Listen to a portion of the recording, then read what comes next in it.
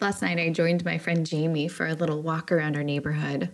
We walked a few blocks and ended up in the little, we call it the village, but it's this little tiny shopping area. There's like a hardware store and a coffee shop and a couple of restaurants, a toy store, an ice cream store. It's sort of this really sweet little commercial area that's the center of our neighborhood. We walked in one restaurant just thinking we'd maybe sit at the bar and have a drink and have a long conversation. And we both walked in and I was absolutely overwhelmed with the wave of just noise, of sound that hit me. Here in Minneapolis, restaurants are back at full capacity and totally open for indoor dining. There's no more mask mandate. So in many ways, at least in terms of restaurants, we are post-pandemic. But somehow in this last almost 18 months of not having normal restaurant experiences, I had forgotten just how loud restaurants are. And I'm no longer used to it. This was a nice restaurant. It wasn't one that was like blasting the bass or anything. It was just the sound of lots of bodies in a small space in conversation together all at once. And I found it untenable. So we walked in, we stood for a second, we looked at each other, and we walked right back out. My post-pandemic ears are a little bit too sensitive for that amount of noise. And to be honest, I'm okay with it. I'm okay with choosing quieter spaces that are less fraying for my brain to really engage in a thoughtful conversation in which I'm listening hard and really attentive. Things feel a little different now that we are returning back to some of our social engagements in the post-pandemic life. One of the things that I wanted to talk about today is imposter syndrome and the way that it can rear its ugly head, not only to cause us as individuals some discomfort and potential pain, but also the way that it can really hijack our relationships. So this is your pregame warm-up for whatever in-person events you may be ready to begin attending again. They are coming back. My husband Rob has a number of events scheduled all over the country and some in Europe for the months of September and October.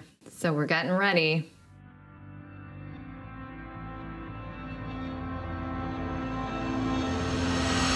Welcome to the Zen Founder Podcast. This is a place where we have conversations about mental health and entrepreneurship. We have a pretty broad conceptualization of what mental health means. Sometimes depression, anxiety, sometimes relationships or physical health. The goal here is to bring some calm into the crazy roller coaster of ups and downs that is life for many entrepreneurs. I'm your host. I'm Dr. Sherry Walling. I'm a clinical psychologist and an entrepreneur, married to an entrepreneur, live in the world of entrepreneurs, and I'm so pleased that you have joined us for this conversation. I think imposter syndrome can best be summarized as the thought, I don't belong here. It's a pretty popular term. Lots of people talk about it, tweet about it. If you've heard me talk about it before, you probably will have heard me talk about its roots in the Adlerian concept of inferiority complex. So it's not a new idea. It's not unique to entrepreneurs or tech folks. Imposter syndrome is the gap between our self-assessment and our assessment of the room that we're in or the people that we're around, and whether or not we feel that we have the prestige, the authority, the ability, the qualifications to be in that room, to belong. And of course, self-assessment is notoriously, let's call it subjective, maybe all the way to inaccurate. We either overinflate our sense of ourselves, if we have a little bit of a narcissistic tendency or a robust ego, which, hey, frankly, can serve us really well. Maybe you don't really belong in the room, but you believe you do, and so you act like you do, and then people assume that you do, and there you are, fitting in, belonging, engaging. And of course, self-assessment can be slightly in error in the other direction, the sense of overly critical critique of oneself, that I don't belong here, I don't have the qualifications, I don't have the right pedigree. Whatever the metrics are, I don't have them, so I shouldn't be here. Each of us have patterns in how we place ourselves in terms of social power, social capital. And we're often wrong because, of course, it's not an objective metric. There's not a clear way to place your value or insight or ability to contribute we can't accurately place that in relation to other people. So when we err in the direction of undervaluing our capacity or quote unquote right to be in the room, a la imposter syndrome, there's all this negative self-talk. There's all of these negative self-critical thoughts that are looming in our mind that tend to sort of squash our ability to contribute or our ease of social interactions. And that set of thoughts they're pretty painful. They're often pretty mean. They're often really critical. Oh, I can't believe you said that. Oh, I'm overdressed. I'm underdressed. These people all have a better understanding of the Genesis framework than I do. Am I the only one that doesn't have a team of over 10 people? Everybody seems so happily settled down and married. It doesn't really matter what domain we're assessing ourselves on. Imposter syndrome is that tendency to elevate other people's status, happiness, and underestimate our own. Crappy way to feel, not very comfortable, not the set of thoughts that you want playing in your head when you are in the middle of a social engagement. But the thing that I wanted to talk about today isn't so much about how bad that feels for you. It's about how isolated and lonely it can keep you. Because when you are playing that negative script in your head, when imposter syndrome is the loudest voice, you completely miss the other people. You miss the ability to connect in meaningful ways. You miss the ability to ask good questions. You miss the ability to pull out from within yourself that piece of you that might make a really meaningful and interesting connection with another person possible. Imposter syndrome keeps us focused on ourselves. It keeps us overly attentive to the voices within our own head, and we miss the other voices around us. Sort of like that loud restaurant that I walked into. It was so loud that it was going to be really hard for me to really hear my friend and really engage in meaningful conversation. It's just like that with imposter syndrome, except the noise is coming from your own head. When we are engaging in social relationships, or when we're just, having an interaction at a mixer or a conference welcome party, cocktail party, whatever it is, the people that we're interacting with, they want to be seen. They want to be heard. They want a sense of connection or knowing. Part of a wonderful social interaction is discovering what my friend Jason Gannard calls an uncommon commonality. The sense where the thing about me and the thing about you that are unique but alike, we discover it, we find it, and we can connect about it. I was recently in a conversation with a couple of people I had just met, and I made the connection with one of the other people in the conversation that they too love the flying trapeze. I mean, that's a pretty unusual hobby. And so the fact that we were able within a few minutes to discover, oh my gosh, you love the trapeze, I love the trapeze. We're both, professional people who have a circus side life. So cool, so much to talk about. And we did a deep dive from there into this thing that we both love. And it was a point of connection and the potential for a growing friendship. So when you are interacting with a new person, in a sense, you're on a quest to find that point of connection, that uncommon commonality that will bring you both joy, bring you both a sense of spark, both a sense of like, oh yeah, I know about that. Let's talk about this. Let's get nerdy about that. And the only way to discover that point of connection is by conversation. And it means that you want to have your full brain on board to engage, to ask good questions, to listen really well, to be inquisitive, to guide you around the conversation in such a way that helps you find that spark or that pot of gold. Connecting is a skill. And it's nuanced and it requires some good old-fashioned neurological capacity. If you want to be good at connecting with people, it means you've got to remember their names. And to remember their names, you got to pay attention the first time. Maybe you need to make a mnemonic or some kind of strategy within your mind that helps you remember their name, because using someone's name is an important point of connection. You want to ask good questions, maybe questions beyond the, what do you do? It's not a bad question, but it's just a starter, just a warm-up question. And when you're talking, you want to be listening really carefully to what's being said, maybe what's being not said, listening to the details of what they're talking about, because that's where the really good follow-ups happen. That's where the points of connection happen. So when you are stuck in an imposter syndrome kind of spot in your own mind, you don't have the cognitive capacity to relate really well. You're not listening super well. You're not curiously generating good questions to ask. You're not really capable of paying full attention. And most often, that is going to keep you from a spark of connection. It's going to keep you isolated and keep you from feeling like you could make a really meaningful moment with this person that you're talking with. So what do you do? How do you get out of this pattern? Because obviously, I get it. You're not doing it on purpose. You're not trying to be rude or unrelatable. You're just, dealing with the stuff in your own head. So first of all, if this is your tendency, know that about yourself. Realize that you're somebody who kind of leans toward inferiority or a sense of imposter syndrome, and that can cloud or make it really loud for you when you are in a networking context or a situation in which you're meeting people who you don't know well or who you perceive have more social capital or strength or ability than you do.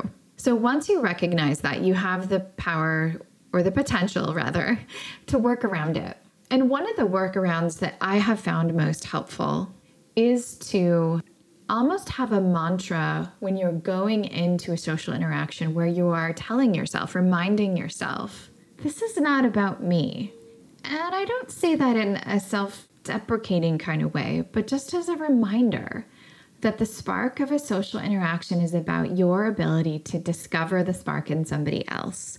And that isn't about you. It's not so much about your thoughts or the discomfort that you feel. So if you can overlook or move past your own internal noise or your own emotional discomfort and really be able to look at and give your cognitive power, your attention, your emotional intelligence toward this other person that you're talking to, they're going to feel that. They're going to feel your curiosity and your interest and your presence in the conversation.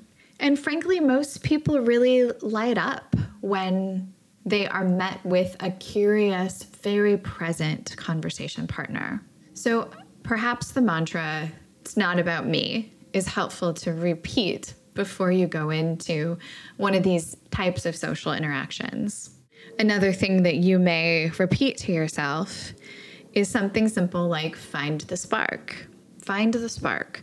That your job in that conversation is to find something about this person that really connects with something about you, and that the two of you can kind of recognize together that sense of familiarity or similarity. The spark makes us memorable to people, and the spark, of course, is kind of that basis of fanning the flames of connection. It's the thing that starts the fire. So you're shifting your gaze from your internal space, from the voices that are in your head, and you're shifting it toward someone else and using your brain power to be inquisitive and curious and warm, and to also show them that you are a safe and interesting and accessible person. Communicate that you see them. Communicate that you hear them.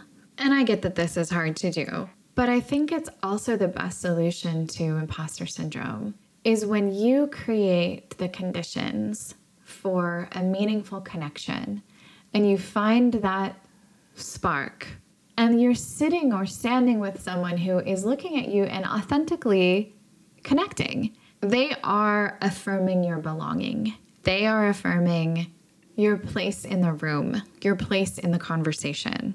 And that becomes its own data point. That becomes you having a lived experience of meaningful connection and belonging in a room that maybe you didn't believe you belonged in. One of the truths that I come back to over and over and over and over in my work is that relationships, people, have the most power to hurt us. That most of the things that have really disrupted us in our lives, probably the basis of all of our imposter syndrome, has to do with past hurtful relationships or tricky interactions or just the evilness of junior high kids. But there's something relational that made us believe that we're not worthy or that we don't belong. And we can work on those thoughts and wrestle with those beliefs and that history within our own selves and within healing relationships. But it's really out in the real world, in the laboratory of relationships, that the healing happens because we have those corrective experiences. So if you realize that you're somebody who wrestles with imposter syndrome and you don't want to wrestle with that anymore, get in the room and get in the conversation and find the internal strength to be the person who creates acceptance and belonging for someone else, because that will reciprocally come back to you. After a long season of relative isolation, I'm finding a lot of joy in getting back out there and sort of getting connected with friends in person.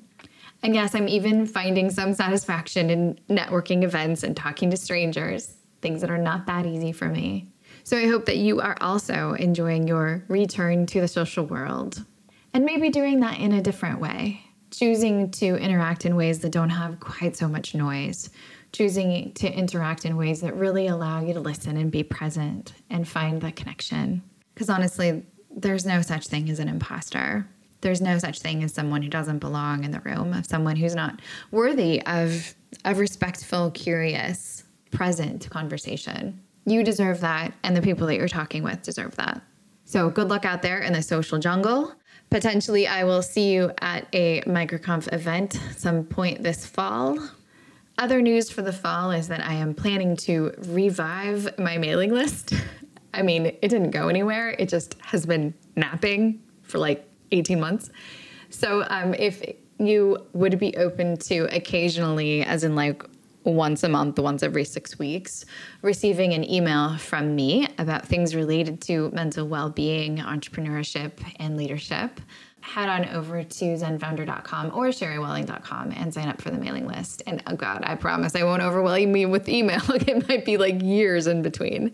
But in preparation for launching my new book next spring, I am getting back on the email train a little bit to make sure that I am communicating with the people that I serve and the people that I care about, which, if you're listening to this, is you. So thanks so much for listening. Thanks for listening. We'll be back in 2 weeks with a new episode of the podcast. In the meantime, feel free to check out zenfounder.com for lots of resources about the kinds of conversations that we have on the podcast. You can get information about working with me, about maybe joining a Zen tribe. It's sort of like a mental health boot camp for entrepreneurs. We also have lots of content on our blog, links to resources in our courses and books for sale. So check us out there, and we hope to provide anything and everything that you might need to make the entrepreneurial life a little bit easier.